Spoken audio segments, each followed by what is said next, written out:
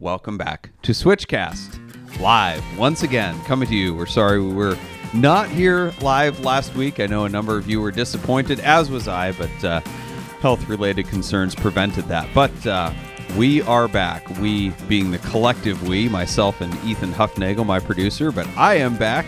Coming to you for Scam Week. That's right. Forget March Madness. Forget Shark Week. I don't even know when Shark Week happens. I've never watched it, but we're back with Scam Week, and I've got some juicy ones to talk about.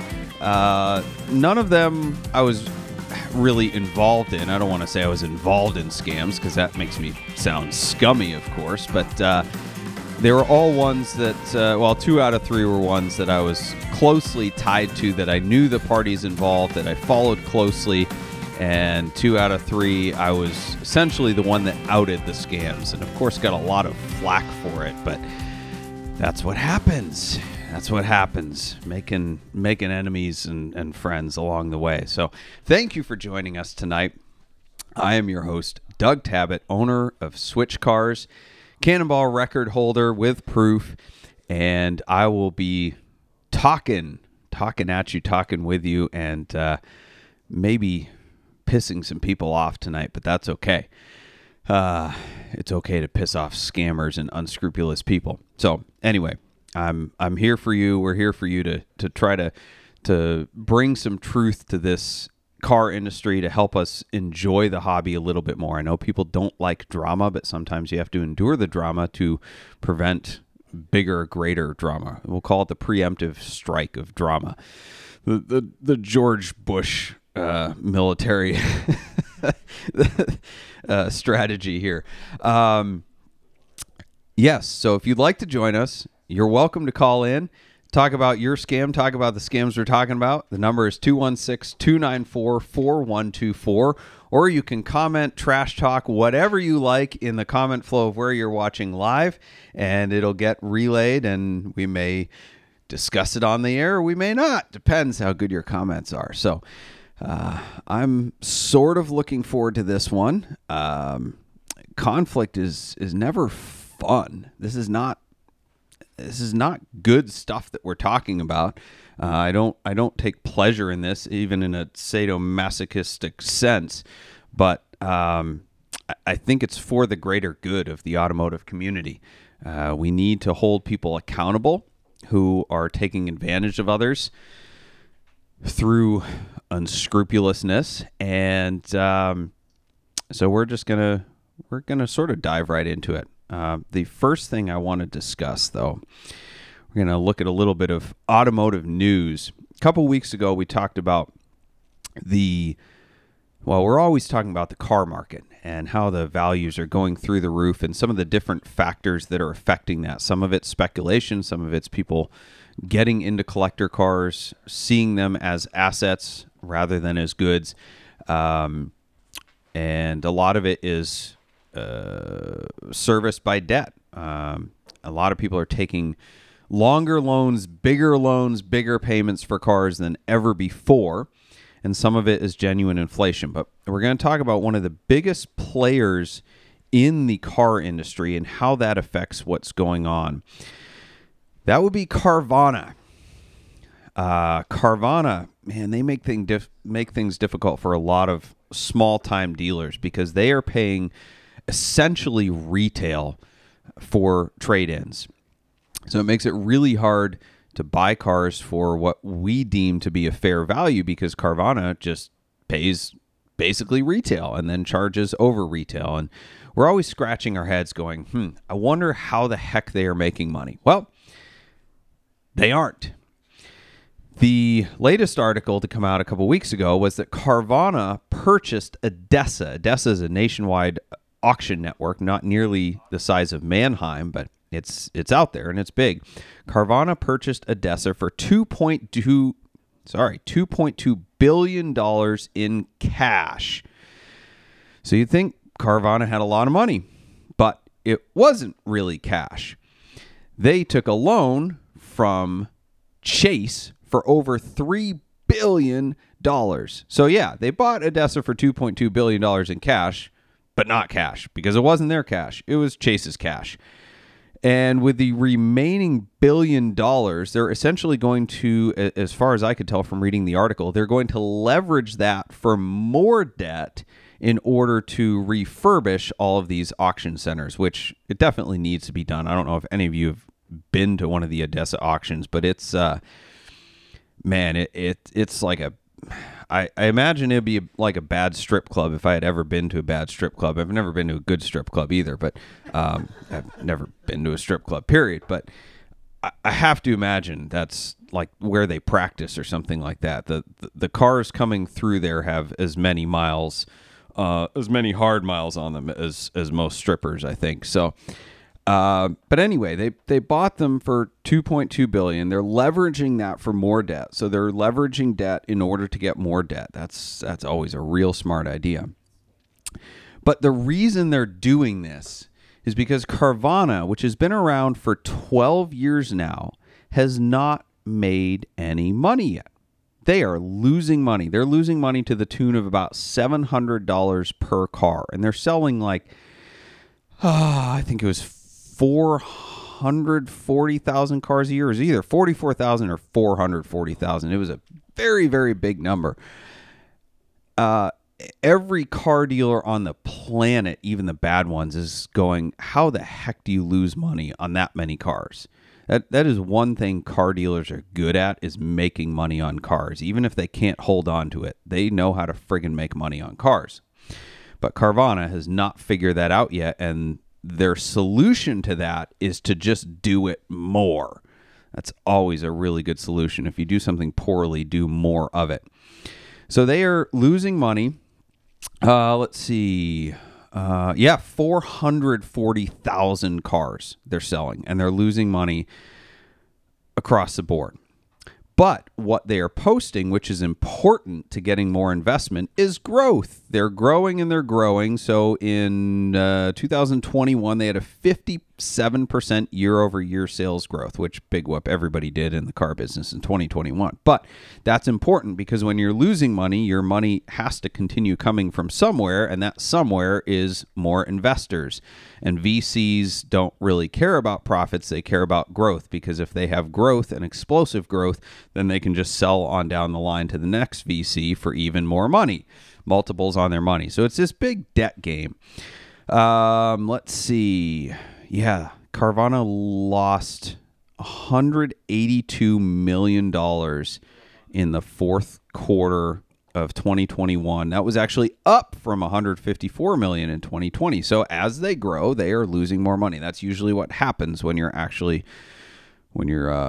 losing money on each item. That's more does not fix your problem.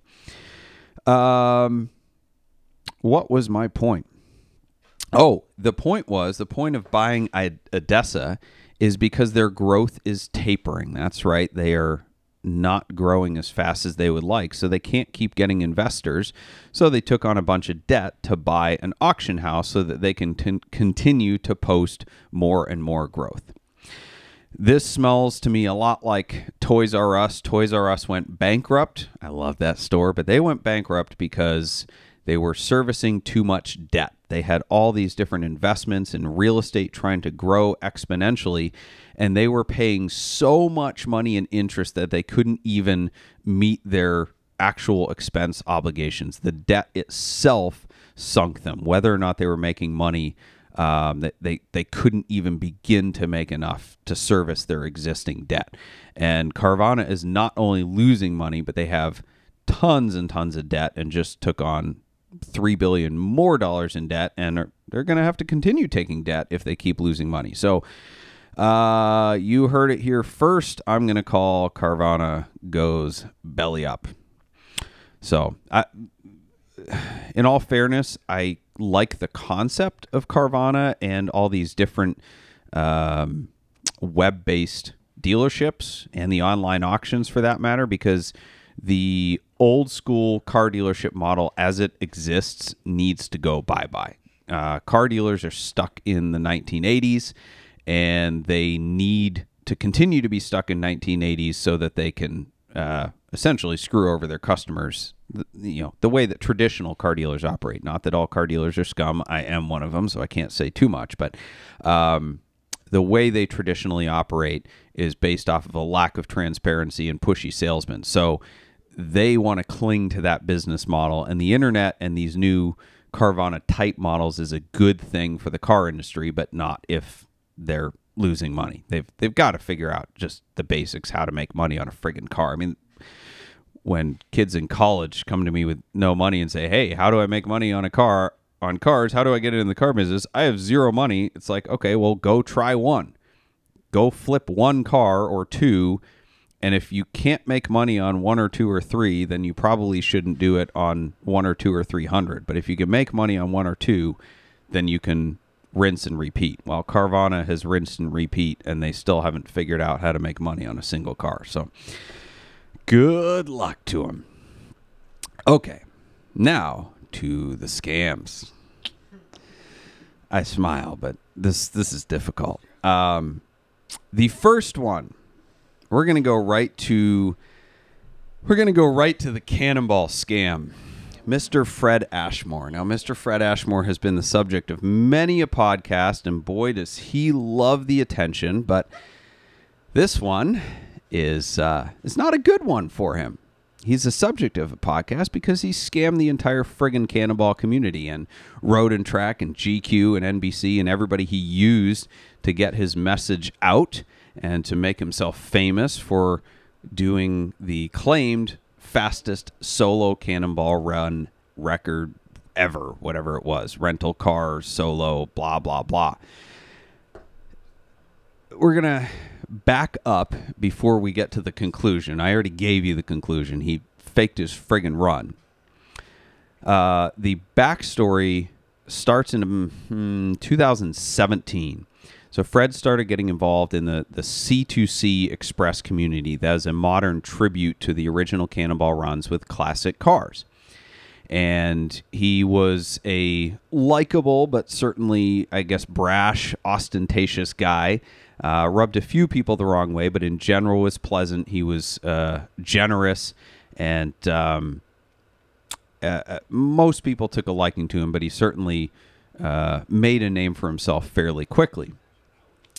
Now, in 2018, he did his first competitive run in the C2C, where he built a 1963 Ford Galaxy that was basically half Panther chassis. It was a Crown Vic subframe and suspension and front end and engine, and but it looked like a Galaxy.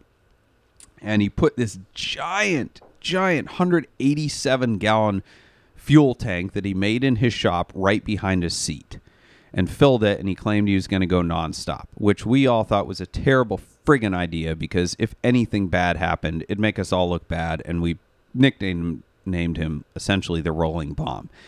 Well, nothing bad did happen, which we were relieved about, and he did make it across the country in, 37, 38 hours, some normal nominal time that wasn't anything to write home about. But Fred, not being one to do anything that he couldn't write home about, specifically to the Ellsworth American, the newspaper up in Maine that he bragged about all his accomplishments to and made sure that they published every single thing he did, he said, well, I got a record. He claimed that he had the pre-65 record, which nobody cared about and wasn't a thing. It was a big whoop-de-doo. Some people have I have the 1977 to 78 Monte Carlo record. Like, who cares? Anyway, he had the pre-65 record, but the car was half modern. And then he claimed that he had the non-stop record. And in one of the articles, he claimed that his feet never hit the ground from New York to L.A. Well, he did stop. He stopped for stoplights, and he did stop for a police encounter, but he, brushed that under the rug. And there's rumors that he stopped for fuel as well on his supposed nonstop run that he's claiming to be so great. And about Fred's runs, I did have we'll fast. I'm skipping ahead. So that was his first run. It It was a run. It wasn't fast, but he wanted to have a record, so he claimed 2 records for that one, pre-65 and nonstop. Nobody really cared. Next year was 2019. 2019, he bought this shell of a Fox Body Mustang that he claimed was from a Miami Vice episode, but when he posted that online, a whole bunch of people said, nope, never been in an episode, don't know what you're talking about. And Fred, showing his character early, and we have begun to see a pattern of this. He was very, very vitriolic and defensive, and the hair went up on the back of his neck, just started accusing people, and instead of just saying, oh man, I thought it was in Miami Vice, he could not be wrong. Nobody could say anything other than what he believed to be true. And then he would subsequently delete the posts if too many people called him out, so you couldn't go back and say, oh, this is what you claimed, and it was found not to be true. As a pattern of his, actually, I went back searching on forums, and there was quite a bit of him claiming to have bought a certain car, or having bought a car claiming the provenance on it, or saying it was super rare because of this or that, and actual experts would weigh in on these forums and question his claims, and then when he couldn't gain any traction, he would just delete his original post. But anyway, he built this on a 99 Cobra chassis, basically merged the two. And the general rule is that the car had to be older than 1980, but there was exceptions granted by the organizer. Now, that was one exception just because it was cool and because, well, the body was a pre-1980-ish. But he claimed that it was a 79 Mustang Cobra. Well, it wasn't any of that. It was a Cobra-ish body, but it was some wide body thing built on a modern Cobra. And he went out and he won the event with Travis Hilton. And he legitimately won the event. The car was eligible for the event. I'm not going to take that away from him. However, when he arrived with a time of 31 hours and 47 seconds, he immediately claimed the Cannonball event record, which to inside cannonballers, I guess that matters, right? There's the overall record that, Alex Roy and Dave Maher did, and Ed Bullion and Dave Black and myself and Arnie, which is when you go out with your own car, you pick the ideal time, and you set the fastest time possible from New York to Los Angeles. Some people think that that's not really what the record should be, because the original Cannonball Run event was an event. It was a race with multiple cars, and that adds a level of difficulty to the whole endeavor. So he wanted to claim the fastest event time. Unfortunately, Arnie Toman had already set a time of 31:45 a couple years earlier. Now, Fred claimed not to know this, and if he had known, that he wouldn't have slowed down for the last hour. He claimed he told his co-driver to back off, to ease off, because they already had it in the bag, which is not true because we were chasing them down. There were still other teams that hadn't finished yet. You never have anything in the bag until you cross the finish line. However, he said that if he had known about this 31-hour, 45-minute time, that he wouldn't have backed off, because whatever he sets out to do, he accomplishes. When he has a goal, nothing is going to stop him. Well, that's certainly true, including the truth. The truth will not stop Fred Ashmore from accomplishing his goals. He accused Ed Bullion of hiding the record, even though there's a VinWiki story about it. He started harassing Arnie via text message of hiding the record, of this grand conspiracy to not publish the record so Fred couldn't know about it, so that Fred couldn't beat it, even though Arnie had done everything in his power to make it known, to make people care about it, and nobody cared because it wasn't the overall record. But Fred, not to be dissuaded, after a bunch of whining and complaining and kicking and screaming and verbal abuse to Arnie over text message, decided that, well, if I don't have the Cannonball event record, I have the Cannonball event route record, or the Cannonball route event record, or something like that, because Arnie had gone from New York to San Francisco, and the original Cannonball went from New York to LA, except when it went from Connecticut to LA. And Arnie's run was actually 60 miles or 40 miles longer. 40 miles longer. But no, Fred had to have a record, so he claimed the Cannonball Route event record, because we really all care about that. And the Ellsworth American cared because Fred made them care. But anyway, but then, let's see, the same event, another team, Scott Sayer and Tim Daly, and a third guy, I'm sorry, I forget his name, they built this amazing BMW. It broke down. They had to rent a Dodge Charger at the last minute. So they weren't technically eligible for the event, but they still ran. Fred finished in 31:47. Arnie had previously finished in 31:45. The rental car guys came in at 31:44. So once they came in, Fred started berating Arnie again and beating him up over text, saying, ha, ha, ha, they beat your record, they beat your record. But then when he realized that meant he might not win the event, he tried to discredit their run. He did so by taking their screenshots and their photos of their clock from the start and the finish and trying to say that they were faked and manipulated, and trying to convince us that he knew this because he knew how to adjust the clock on an iPhone for a screenshot and edit the timestamp on the photo. Now, we're all just going, Fred, nobody friggin' cares. They didn't win. They weren't eligible. Why are you doing this? In fact, we had taken the picture of them at the start, and we were in a group chat with them halfway across the country, and we heard them on the scanner get called into the police. So his assertion that they had rented a car, gotten a plane, and then rented an identical car at the finish was absolutely friggin' asinine. But the only reason he did it is because, again, Fred said himself, nothing gets in my way. Nothing will stop me from what I set out to accomplish. They got in his way, so he attacked them. Arnie got in his way, so he attacked him.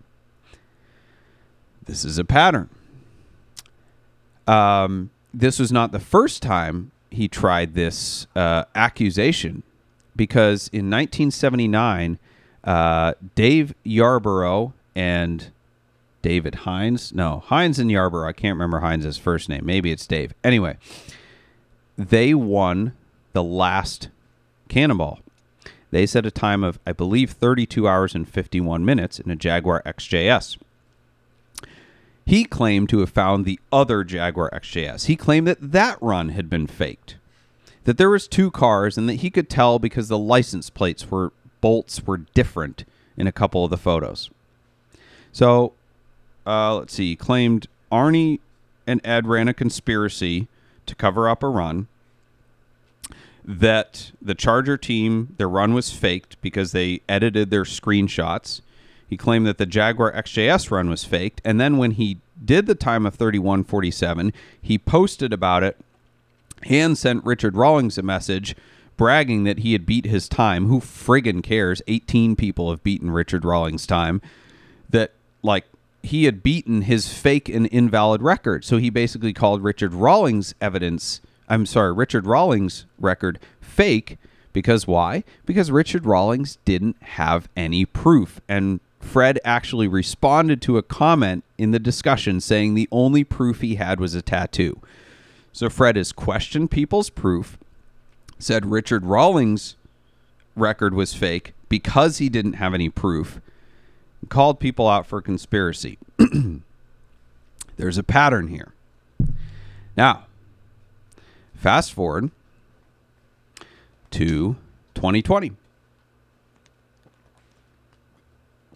Fred drops a bombshell on the Cannonball community, stating that he went from New York to LA solo by himself in a rented Mustang with a whole bunch of fuel in it in 25 hours and 55 minutes. Friggin' ridiculous time. I mean, 25:39 is better. But, we did it with a team and spotters and a German super sedan and all that. So Fred's record was way cooler because it was a solo run. Fred, the madman from Maine. We all believed him. We all really wanted to believe him. It was an underdog story. We knew Fred really, really wanted an actual record because he had tried so hard to promote his consolation records, or whatever you call them, qualified records. So we celebrated it. I will admit some of us were a little bit disappointed just because of Fred's general attitude and demeanor. We didn't necessarily want somebody like that representing the Cannonball community, but hey, we're a community of scofflaws. We can't really, what's the term? Beggars can't be choosers. We can't be really picky about the character of people that are representing our organization. However, there were some things that didn't add up. When Fred first called me to tell me about the record, he said two things that didn't make sense. One, that he was stopped for 20 minutes at the agricultural checkpoint in California. I call BS on that. I've driven through there 100 times. I've never been stopped for more than a minute. They just wave you through. And he would have gone through there at 2 a.m. in the morning. Two, he said he got into a police chase in California and he lost them on a clover leaf. Quote unquote. He used those terms, clover leaf. I've driven that route a lot. There's no clover leaves between Needles, California and Redondo Beach. There's none. I didn't think much of it. I knew Fred was kind of a big fish guy, that he exaggerated the details, but I thought, well, that doesn't mean the fundamentals of his story aren't true.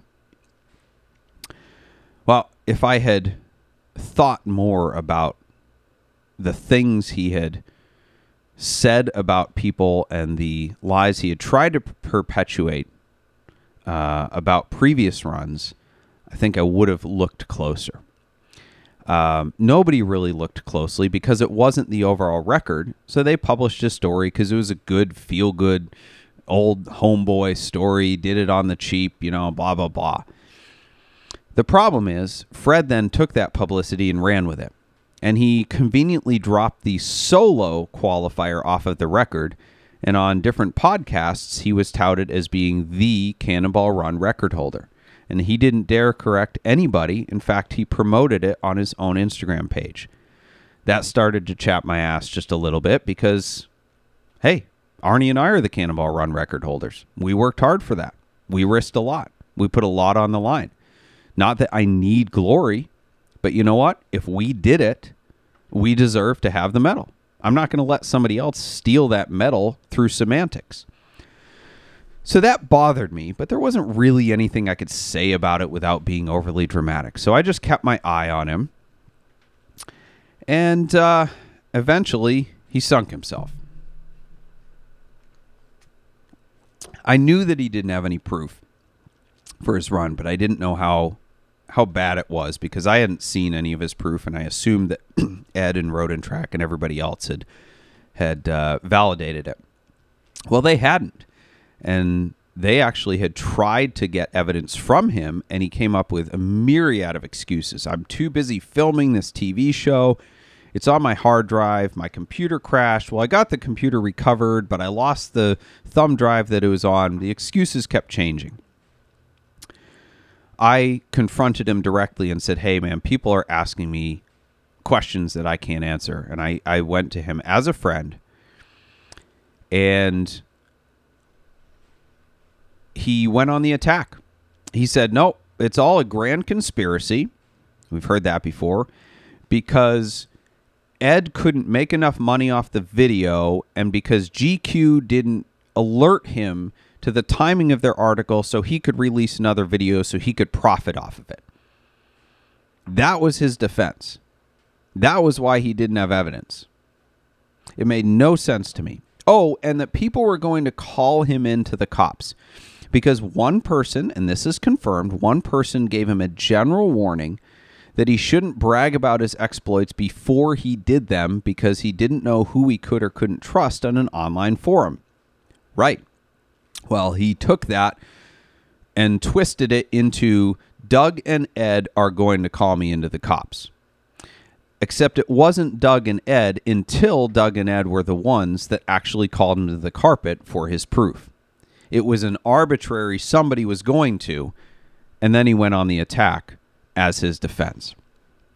So it started with Ed posting on, Ed talking on VinWiki about how Fred's proof was insufficient. And Fred went off the handle, and then I called him out on the Facebook page for the C2C group and basically just said, listen, I found these inconsistencies in your photos. They're all screenshots. The metadata is of when you took the screenshot, not when you took the actual photo. Your evidence is proving you to be fake. Well, that just opened up a massive can of worms and a ton of Facebook drama. His mom came on to defend him, said her son would never tell a lie. He was raised better. She said I was filled with hate, said I was a jerk. Then Lorena Kaler, some apparent friend of Fred's from Maine, who had zero clue about anything Cannonball, was trying to call everybody out. In fact, Fred had convinced everybody that he was the overall fastest time. I'm sorry, Fred had convinced everybody in Maine that he was the overall fastest time.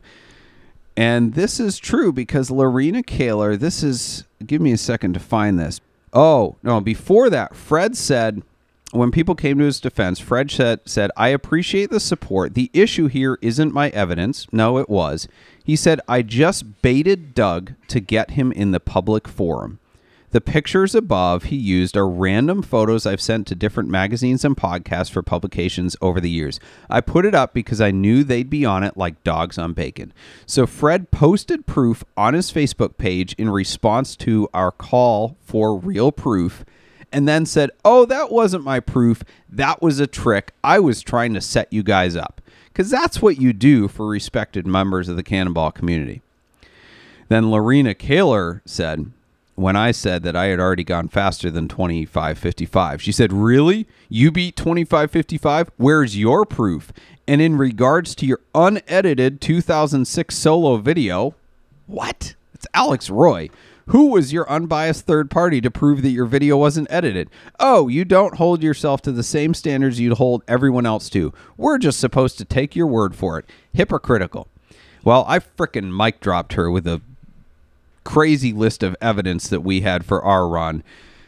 I just thought that was funny because Fred had all his cronies coming on to defend him, but all he had to do was just post his proof. That's all he had to do. But nope, he had his mom, his friends come in and try to defend him, and it didn't work. So the long and short of it was that we had a forensic investigation done by some unbiased third parties into his evidence. And what they found was incredibly damning. All of his photos that had metadata were essentially screenshots. The metadata was all junk. It was partial. It was not conclusive. There's two of the same photos that showed an hour difference at the Red Ball. There was two photos that he had taken of his glimpse that, based on his metadata that he put forth, would prove that he averaged 175 miles an hour over a 200-mile stretch in a car that topped out at 159 miles an hour.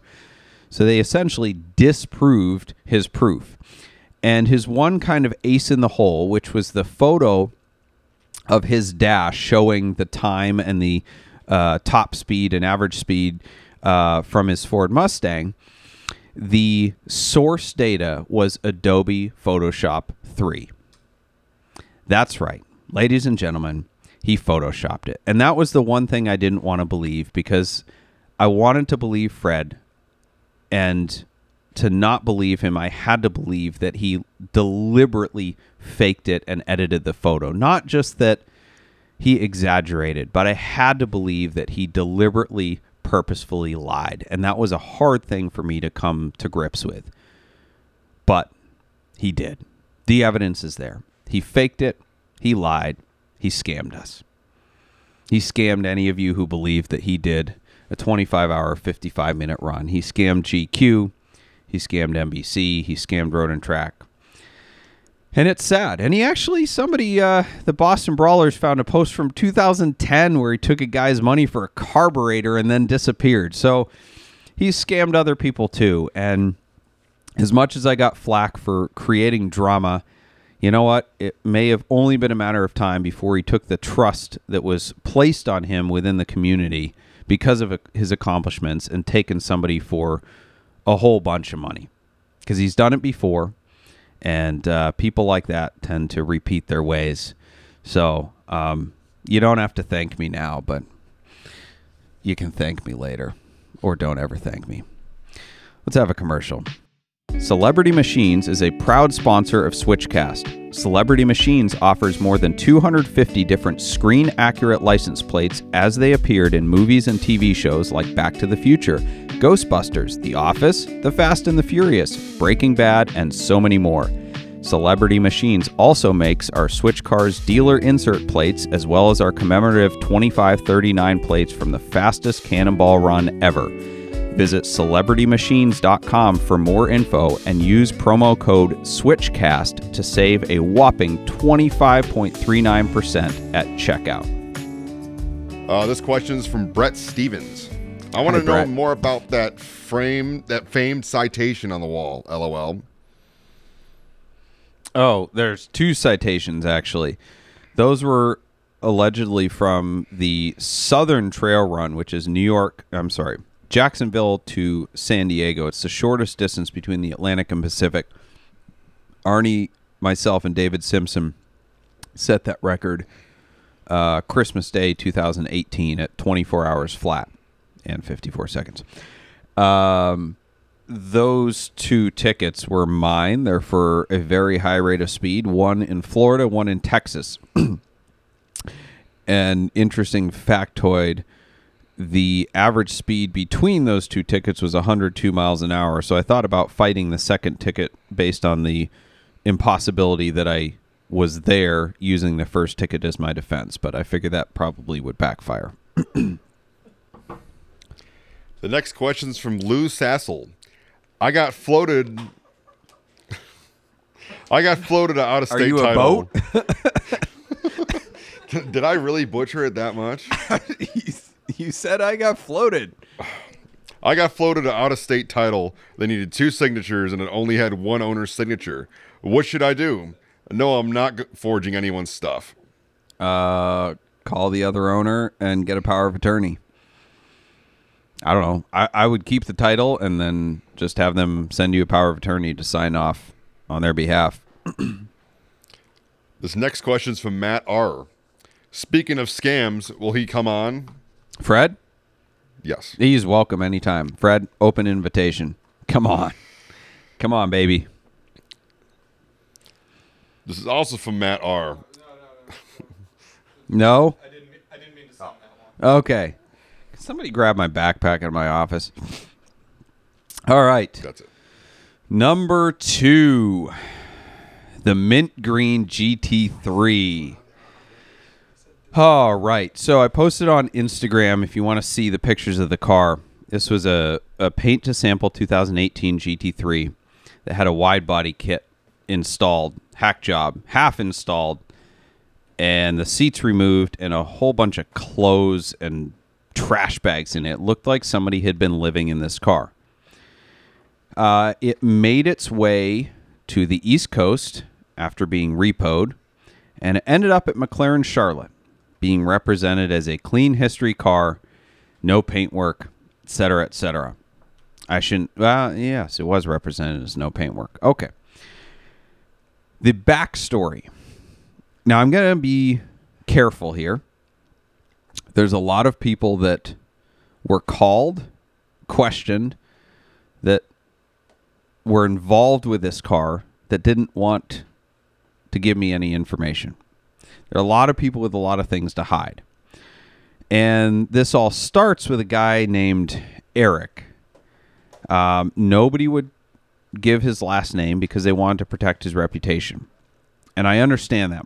My goal here is not to drag this guy through the mud because he's suffering from some real mental health issues.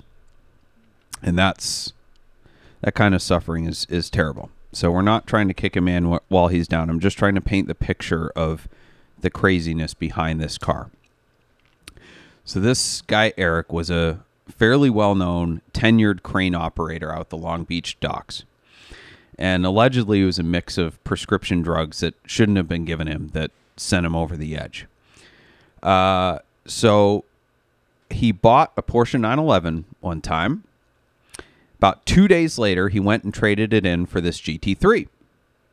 Now, he was doing burnouts and donuts in front of his apartment constantly. So much so that he blew up the clutch on his GT3. So he took it to the Porsche dealer, and this was a demo unit, and it was sold CPO. So in less than 100 miles of buying it, he had roasted the clutch. Took it to the Porsche dealer, and they told him that it needed a new clutch. He got all ticked off. They put a new clutch in. He proceeded to pick it up from the service department, go out front, and do a whole bunch more donuts in their parking lot in front of the dealership.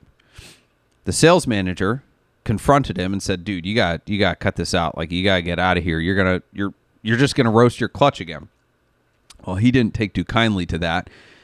He got in the sales manager's face, not knowing that the sales manager was a black belt in karate, and said something to the effect of that you have a small penis and can't pleasure your wife, and that's why you're upset.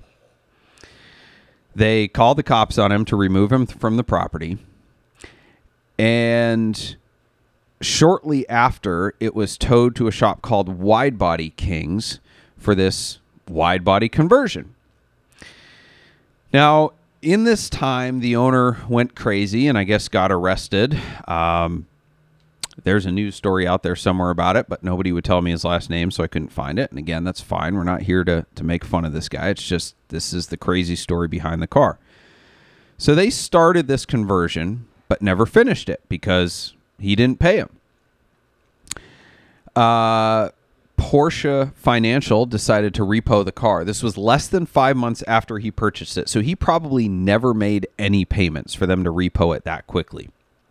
They found it at the body shop. It did not have the seats in it. Now, these are the carbon lightweight bucket seats, probably worth $15,000. Porsche didn't care. They just said, "We want our car."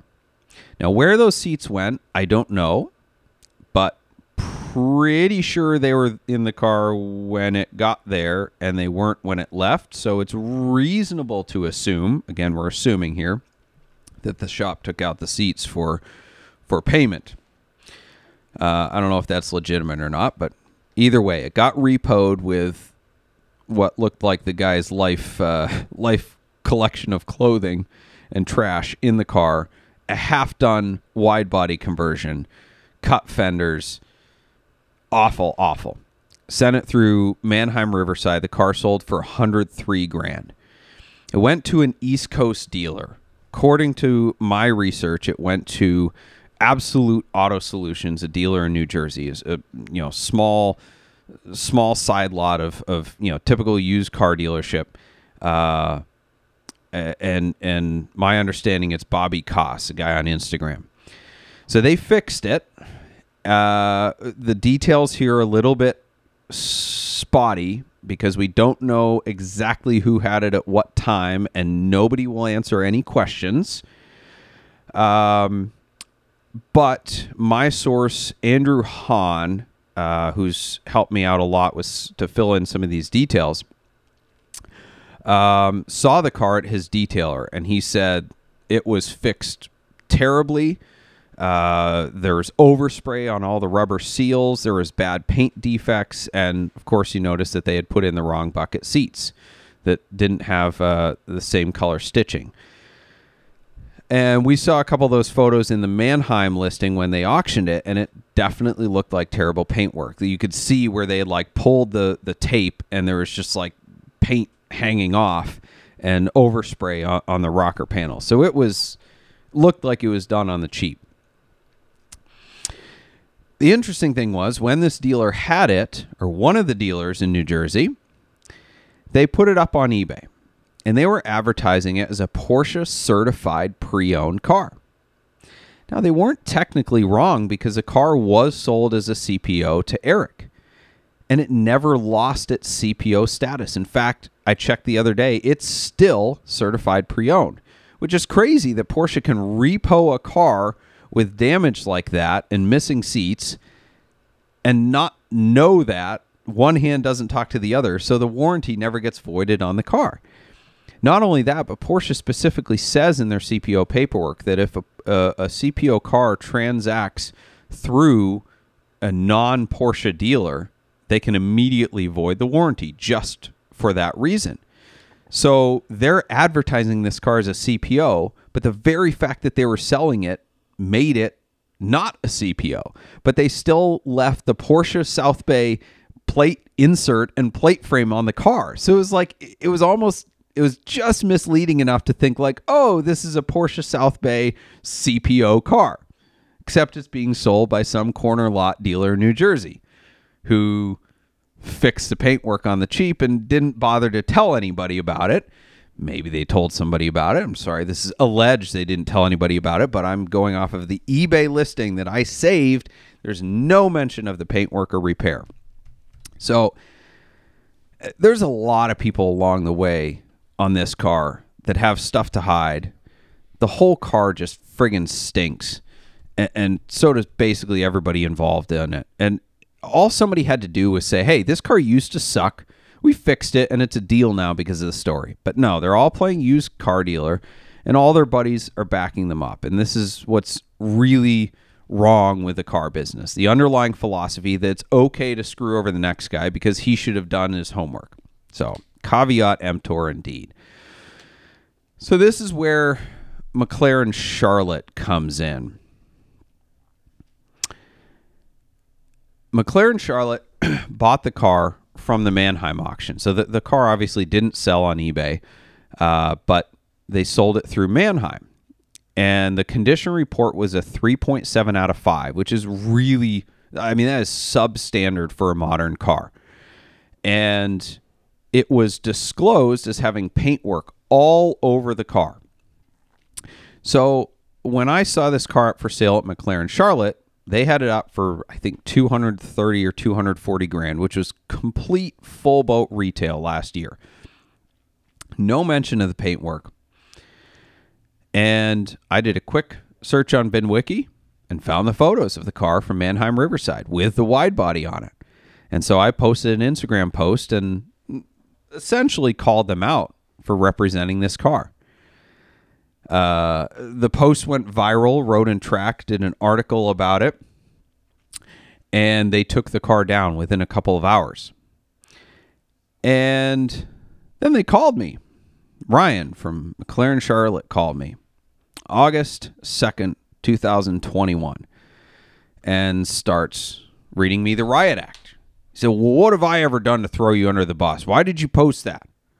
I'm like, hey, man, you're representing a car that's crap. Like, it's the internet. It's out there. He said, well, you know, it violates Mannheim policy to post screenshots of MMR transactions. You wouldn't want to lose your Mannheim membership, would you? And I'm like, are you threatening that? And then he said, well, we have over 300 cars here and $45 million of inventory. We don't have time to chase down every possible website that might have information on every car we buy. I wasn't aware of the history. I responded, it took me 2 minutes to check it on VinWiki. He said, well, I don't have that app. I said, well, it's all over the Wholesale Car Club Facebook page, which is tens of thousands of members. Well, I'm not a member of that group. I said, well, the CR was 3.7 on Mannheim. Well, that's above average. Average is 3.5. I'm like, yeah, for a friggin' 15-year-old Camry, maybe, not an exotic. Like anything under 4 on an exotic is super rough.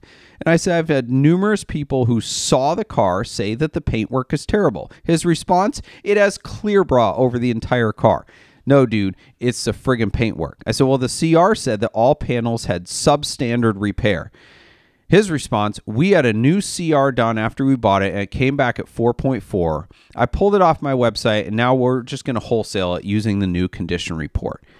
And he said other things like, I'm just calling you man to man before I turn things over to my attorney. Okay, good luck. And then he said, there's an unwritten rule that dealers don't pull this crap on each other. And I said, you know what? I didn't sign up for that agreement. I don't pull that crap on people I respect. But I have no respect for somebody that buys garbage cars and then represents them trying to screw somebody down the road. I would have had no problem with him if he posted that thing at $195,000 and said, hey, the car's been painted, but it's still a CPO. It wasn't a nice car, but it's nice now. Fine. But when you cover it up, hide the history, and then try to make $70,000 on it because you want to find a sucker that's sleeping, you deserve to get called out. So I called him out. I'm calling him out again. So people don't like that I called him out. Some of those people were involved in this. I got messages. What kind of messages did I get? Let's see. Why do you care? It's a clean title. The guy's just trying to make some money. Okay. All your answers are at the bottom of the ocean.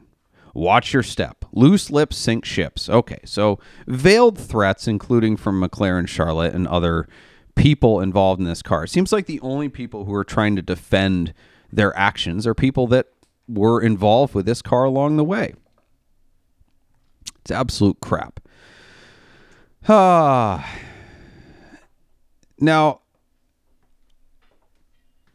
McLaren Charlotte still has the car. And they recently posted on Mannheim with a new 4.7 out of 5 condition report stating that the car had no prior paintwork. Granted, that's on the inspector to figure out. So they found an inspector that wouldn't catch the paintwork. Maybe they detailed it really nicely, and they're trying to screw over another dealer now. So they're trying to sell it wholesale, quote unquote wholesale, for $225K, still super high retail. But yeah, they're lying about the condition of the car. Now, those are all facts. That's what I know. That's what I've done in my research. Why does it matter? They've got a bad car. Good dealers sell bad cars. Every now and then you get a bad apple. Okay, well, usually good dealers don't end up with those bad cars. And if they do, they sell them off cheap to get rid of their problem. And usually they disclose those issues as well. That's not what they're doing. That's not what McLaren Charlotte's doing. Now, I'm going to try to keep myself out of legal trouble here because I'm not here to slander anyone. But along the way, in posting this information, people have come to me with seemingly firsthand knowledge. Now, this is secondhand for me. I will full disclosure. This is rumors, hearsay. This is not fact. These are things that I have heard, things that have been told me, albeit by reliable sources. I've been told that McLaren Charlotte is being investigated by the Attorney General of their state for title washing. That's a very, very serious offense. It's a very, very serious allegation. Not something you can easily verify because obviously investigations like that are private until they're public. And when they're public, it's too late. Look at CNC Exotics. Everything was private until it was public. A few people cried wolf. A few people said, hey, I didn't get paid for my consignment. They paid those guys off. One of the forum posts disappeared. CNC Exotics screwed people over for a year before the DMV stepped in and shut them down. It was too late.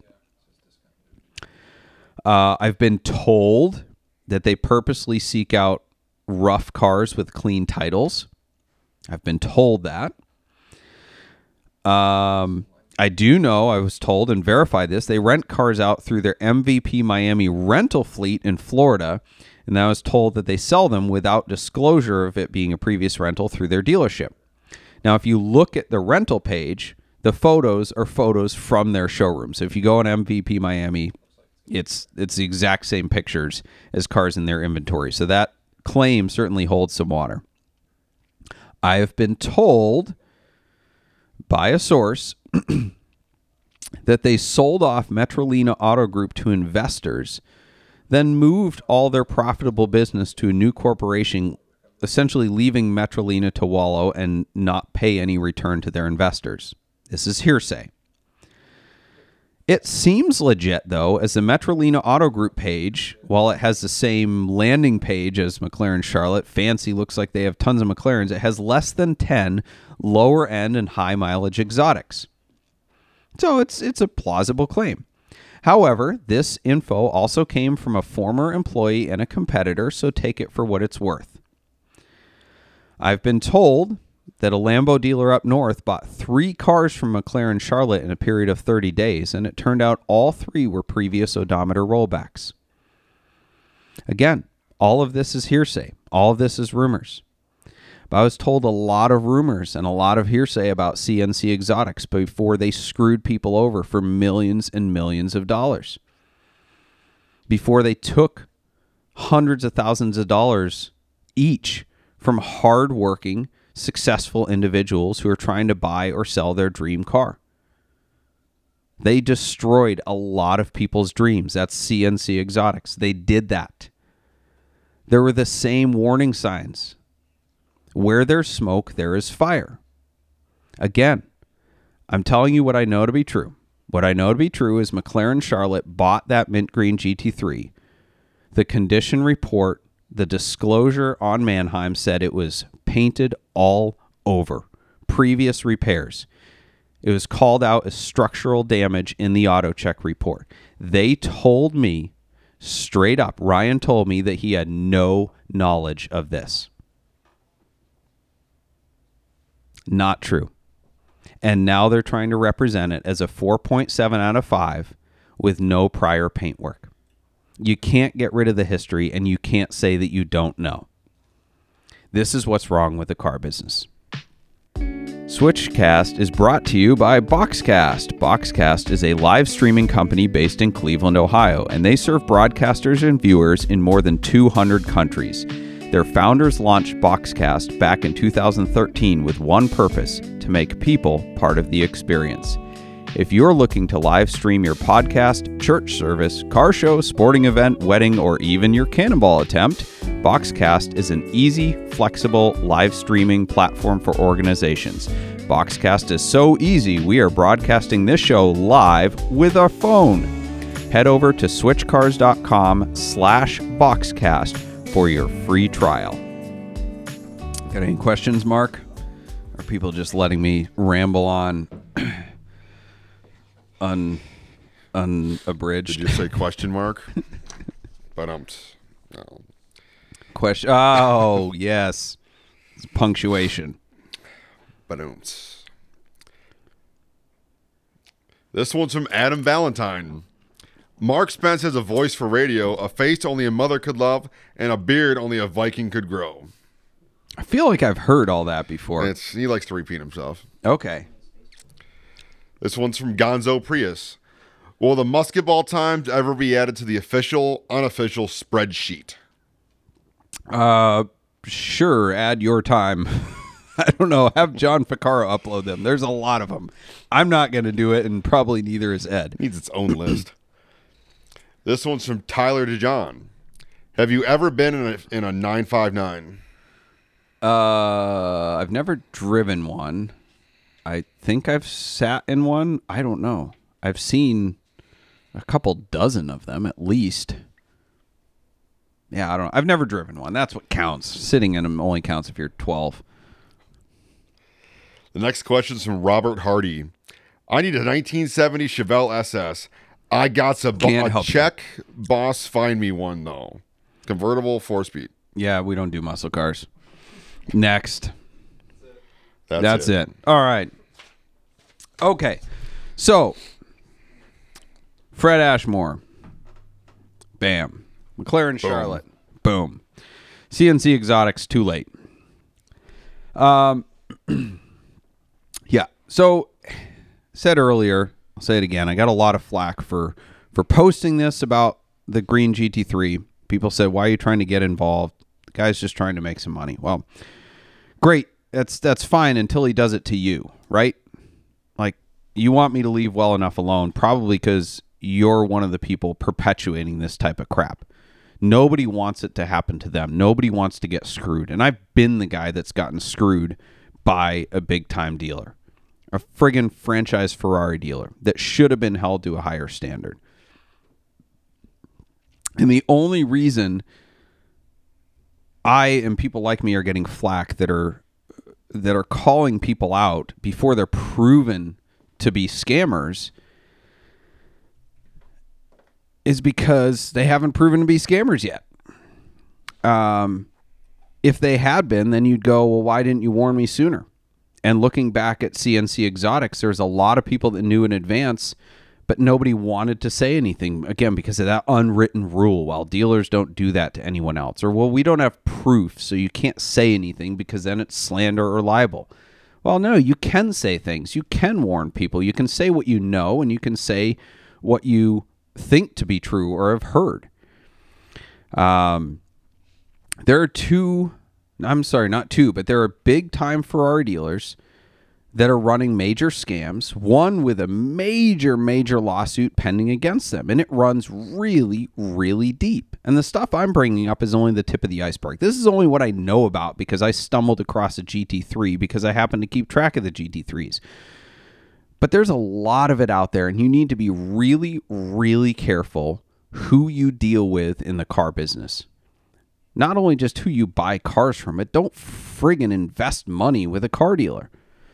Just don't. Stupid.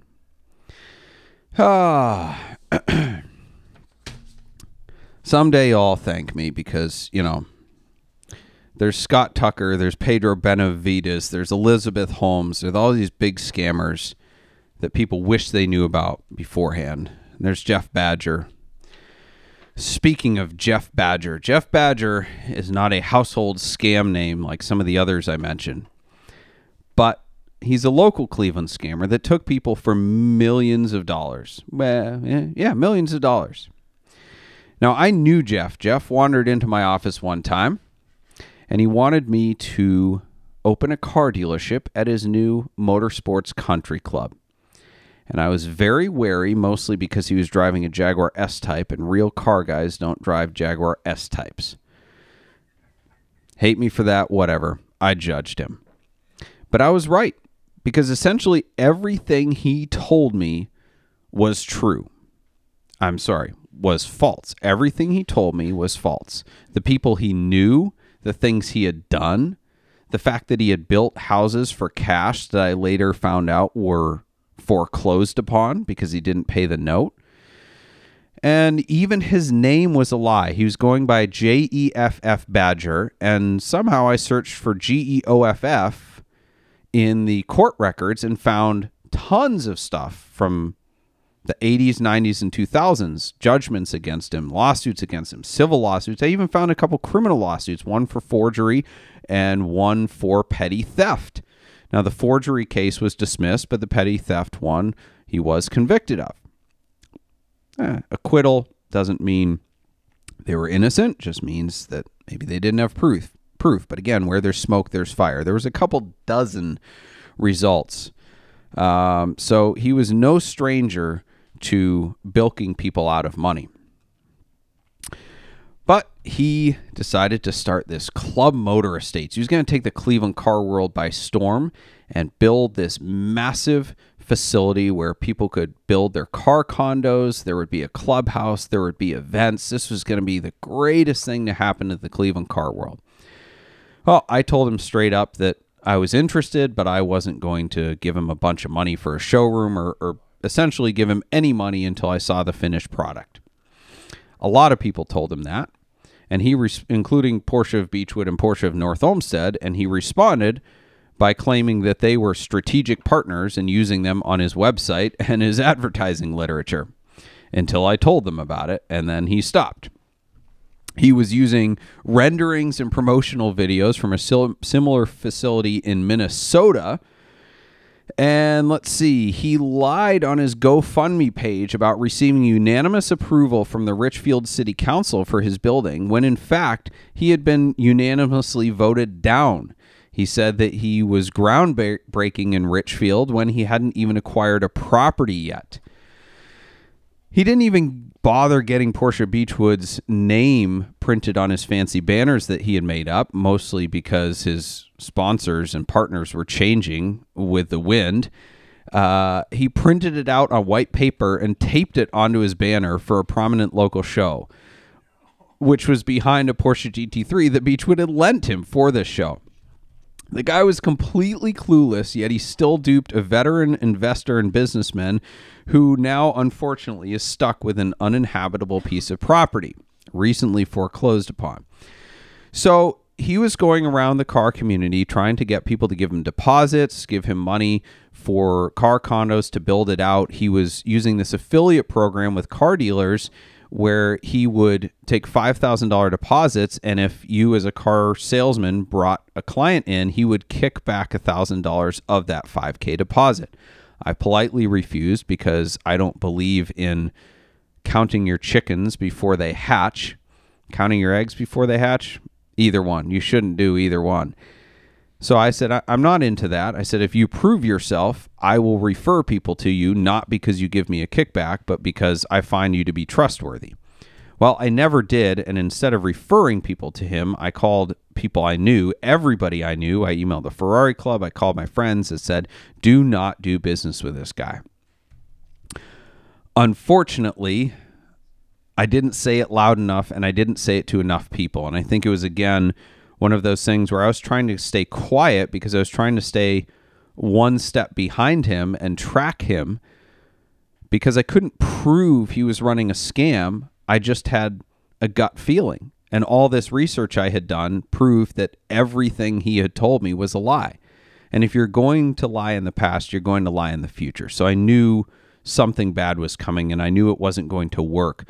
But to call him out for being a scammer before he had perpetuated a scam, I couldn't really do that. So unfortunately, a lot of people did get taken. He got hundreds of thousands of dollars from multiple parties who gave him deposits for condos. And he actually, he got, I believe, $1 million, give or take, from a local businessman and car collector. Now, there's an article on Kennedy Funding's website that they had partnered with him and given him a $3 million bridge loan to buy this property and rehab it. Now, it turns out he did not actually get the final approval on the funding, but the press release stayed up. So he convinced a local businessman, Scott Forrester, good dude and good car guy, to be his angel investor and loan him the money to buy the property from the Shriners. Unfortunately, Scott Forrester had to foreclose on the property recently. That is, it just came up in a sheriff's sale, I think, last month. I had been interested in buying the property until I went there and realized it was completely uninhabitable. He didn't finish anything. There was raw sewage coming into the building. Somebody had actually had a wedding there, and they said they could smell raw sewage. And, you know, his vendors, his food vendors didn't want to show up because he wasn't paying them. There's judgments against him now in court for that. The list is long from the last 2 or 3 years in court against Club Motor Estates and against Jeff Badger for things he's pulled. There's tax liens, there's a foreclosure, there's judgments from vendors and clients. But one of the funniest things I remember about this whole situation was that, so he had initially hired another guy who had just been indicted for running a financial scam on elderly people. He hired him to be his marketing director. Real bold move for a guy who was about to pull a scam to hire a known and almost convicted scammer. So once that guy actually got convicted and went to prison, Jeff hired his sister, and his sister popped in on me to visit one time. And how do I say this? She looked enough like Jeff, and Jeff was a tall, burly-looking dude. She looked enough like Jeff that I wasn't entirely sure that it wasn't a Mrs. Doubtfire type of situation. But anyway, I was very quiet, very reserved. I didn't want to say anything because I knew everything, but I wasn't going to play my cards yet because I still wanted to track them. I didn't want them to know that I was onto them. And she kept saying, you seem like you have some things you need to get off your mind. You seem like you're pensive. You're hiding some things. I'm like, mm-hmm. And I just let her talk at me and kind of finally pushed her out the door. And we're standing at the door. And, Jeff claimed to be a Christian. That was one of the biggest things that bothered me about him, because he used that because he knew that I was a Christian and he wanted to gain an affinity with me based on that common ground. I hate it when people do that. In fact, when people claim that they're Christians in business, I usually take them less seriously because I know that they're doing that. So she knew that aspect. And so we're standing outside the door and she goes, "Doug, can I pray with you?" And I was like, "What? No, I don't know you. I don't respect you. And I don't know you. No, you can't pray with me. That's the weirdest thing any woman has ever asked me. Goodbye." Thankfully, I never saw her again. Never saw Jeff again. But, so he used people's deposits for units to build out the rest of the place. He never finished any of the units. One client had to hire their own contractor after paying Jeff to go and finish their units. A couple clients sued and got a total judgment of over $2 million. So there was 3 clients that filed suit against him in court, of course, because that's where suits are filed. And thanks, Doug, Captain Obvious. Let's see. What did they say here? One of the notes, defendants performed certain work on the project but failed to substantially complete any of the car condominiums promised by the contracts. In addition, none of the accoutrements promised by the contracts were constructed by either defendant. Ultimately, the project has been condemned by the city of Broadview Heights. That is how bad it got. There was a no entry notice. The city actually condemned the building. After reviewing the evidence and testimony of the witnesses, the panel found that each of the defendants concealed or misrepresented material facts, that each of the defendants were aware of the concealment or misrepresentation of material facts, and that each of the defendants intended to conceal or misrepresent or to mislead each plaintiff with the concealment or misrepresentation of material facts. There you go. That's the definition of a scam. I think he had good intentions, but liars with good intentions become scammers. So they got judgments, let's see, $186,000, $280,000, and $220,000 in actual damages. These are actual money that these people put down for their condos that is gone, it's vaporized forever. They did get punitive damages for double that amount each, which totals up to $2 million. But unfortunately, those judgments are worth the paper they're printed on, which is jack squat, because he doesn't have money and they're never going to see that money. And it's really a sad situation. And that's all that it is. There's a lot of local car guys that lost a crap ton of money. And I'm glad that I saw through it and it wasn't my money, but I am sad and hurt for the people that didn't see through his lies. And I don't know, it just pisses me off that a guy would do that to people. So all you haters that are getting after me for calling out would-be scammers, screw you, right? It's I'm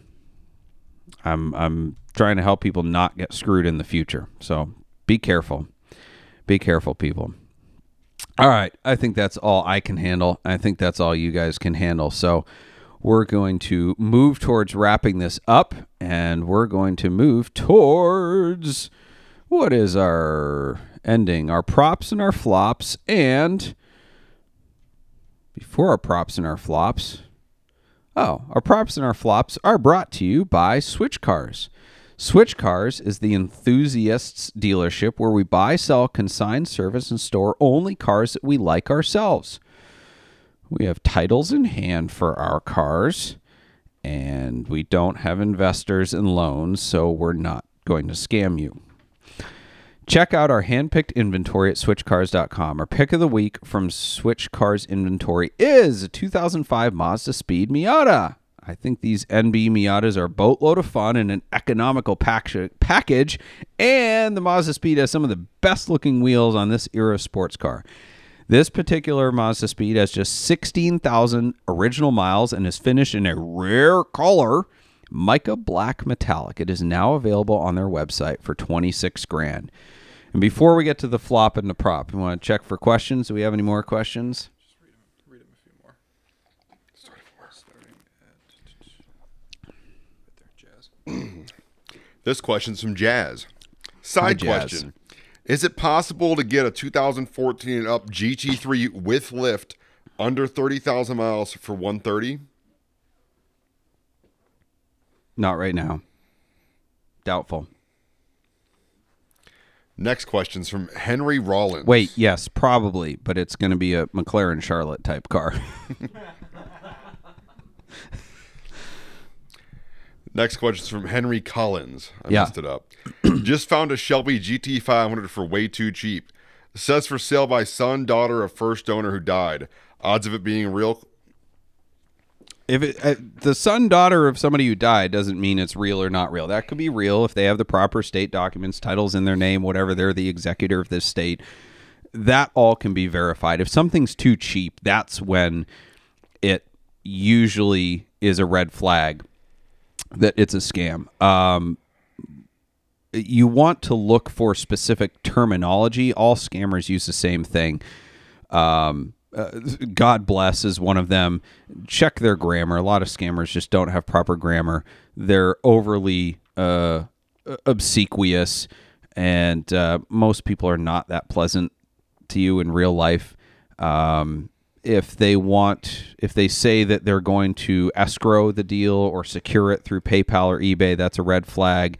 If they say they'll ship it to you, they just need their shipping address. You get to inspect the car. That's a red flag.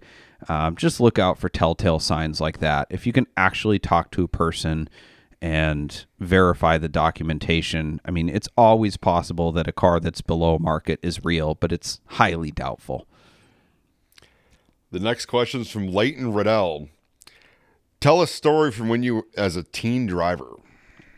Go watch the worst car to buy.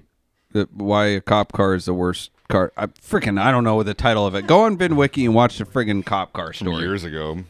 The worst car to buy your teenager or something like that. And in my opinion, the best question of the night from Kip Diggs. What does it take to verify a cannonball attempt? A lot. Independent witnesses, third-party GPS tracking, something like Glimpse. Speaking of Glimpse, one more thing about Fred's run. He claimed that his brother witnessed his run, but he never activated his Glimpse. Glimpse is like a location sharing app. So you send people the link to your Glimpse, and they can watch you. They can see where you are, what speed you're going. Fred took screenshots of his own Glimpse. Now, we have to believe that he essentially took screenshots of his Glimpse doing this at 150 miles an hour and then texted it to his brother as a witness, instead of just at the start sending his brother the link and letting his brother watch it. That, to me, proves that he didn't do it, because that's the most ridiculous thing ever. But anyway, his Glimpse was never active. Nobody ever even watched his Glimpse. So, a Glimpse with multiple parties watching, start and finish witnesses, multiple photos and videos, metadata, at the bare minimum is considered validation of a run. I mean, I guess it would be like, pretend you're trying to get convicted in court of something and have enough evidence so that they could convict you. That would be your standard. Okay. Back to this 2005 Mazda Speed Miata. This is actually the subject of both our flop and our prop of the week. So this car, we ended up buying it back from the guy who bought it last year because the car was not making boost. So he took it to his mechanic. We paid for the diagnosis. And after a $500 diagnosis, said the turbo was bad. That's a $5,000 turbo on this Miata. So we said, hey, we'll buy the car back for full price and we'll pay for return shipping, which was almost $1,000. So we basically paid $1,500 over what we sold it to him for to buy it back and make him whole. And he said he had barely driven the car that he just drove it enough to basically see that the car wasn't making boost and try to figure out what was going on. So no problem. We'll take it back. Our bad. We'll send a truck. Well, we got the car back. Turns out he had put more than 2,500 miles on this thing. It's only a 13,000 mile car. I just drove it a few times. I think he tried to do a cannonball on it or something like that. So yeah, that guy, he got lot of free miles on it. I guess he could claim damages because it didn't make boost. So whatever. Had to drive a normally aspirated Miata for 2,500 miles for free. Oh no. The prop of the week is the Miata. The saga did not end once it came back. So we didn't trust the original diagnosis. So we had our crack technician take a look at it. After 9 hours of testing everything possible, even using another identical Mazda Speed for comparison, we couldn't determine why it was not making boost. But we did find out in our research that the turbos just never failed. It was not a failure item on the car. And because they never failed, there was no such thing as a rebuild kit because there was no demand for it. And there was no used or aftermarket or any turbos available anywhere. Even if we wanted to spend $5,000, we couldn't buy a turbo because nobody sold them because they never broke. We discovered, thanks to our crack in-house detailer and Miata fan, Matt, a shop called Leroy Engineering that wasn't too far from us, and they specialize in Miatas. And they confirmed, yeah, turbos never go bad. We've never had to replace one. Okay. So we sent it to them. So after 6.5 more hours of diagnosis on their end, they found out that sometime in the past, someone had replaced the vacuum delay valve with a vacuum check valve. That's right, folks. 3 shops, 20 hours of diagnosis by highly qualified techs amounting to over $2,000 in labor, and the fix was a $25 vacuum delay valve. I kid you not. So props to Leroy Engineering for finally figuring out the elusive issue that nobody else could. We are indebted to you. No, we're not. We paid our bill. We're good.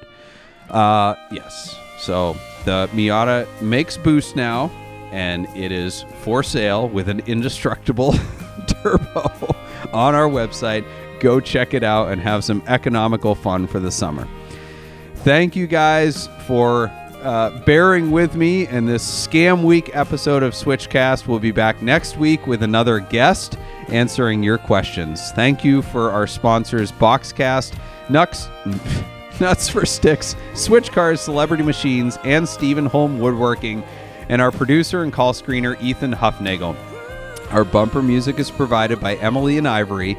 You can stream the full album on Spotify or SoundCloud. This episode will be available Monday in audio format wherever you listen to podcasts. Thank you for listening. We'll see you next Wednesday at 8 p.m., and we'll look forward to answering your automotive questions to help you on the drive of your life. Cheers.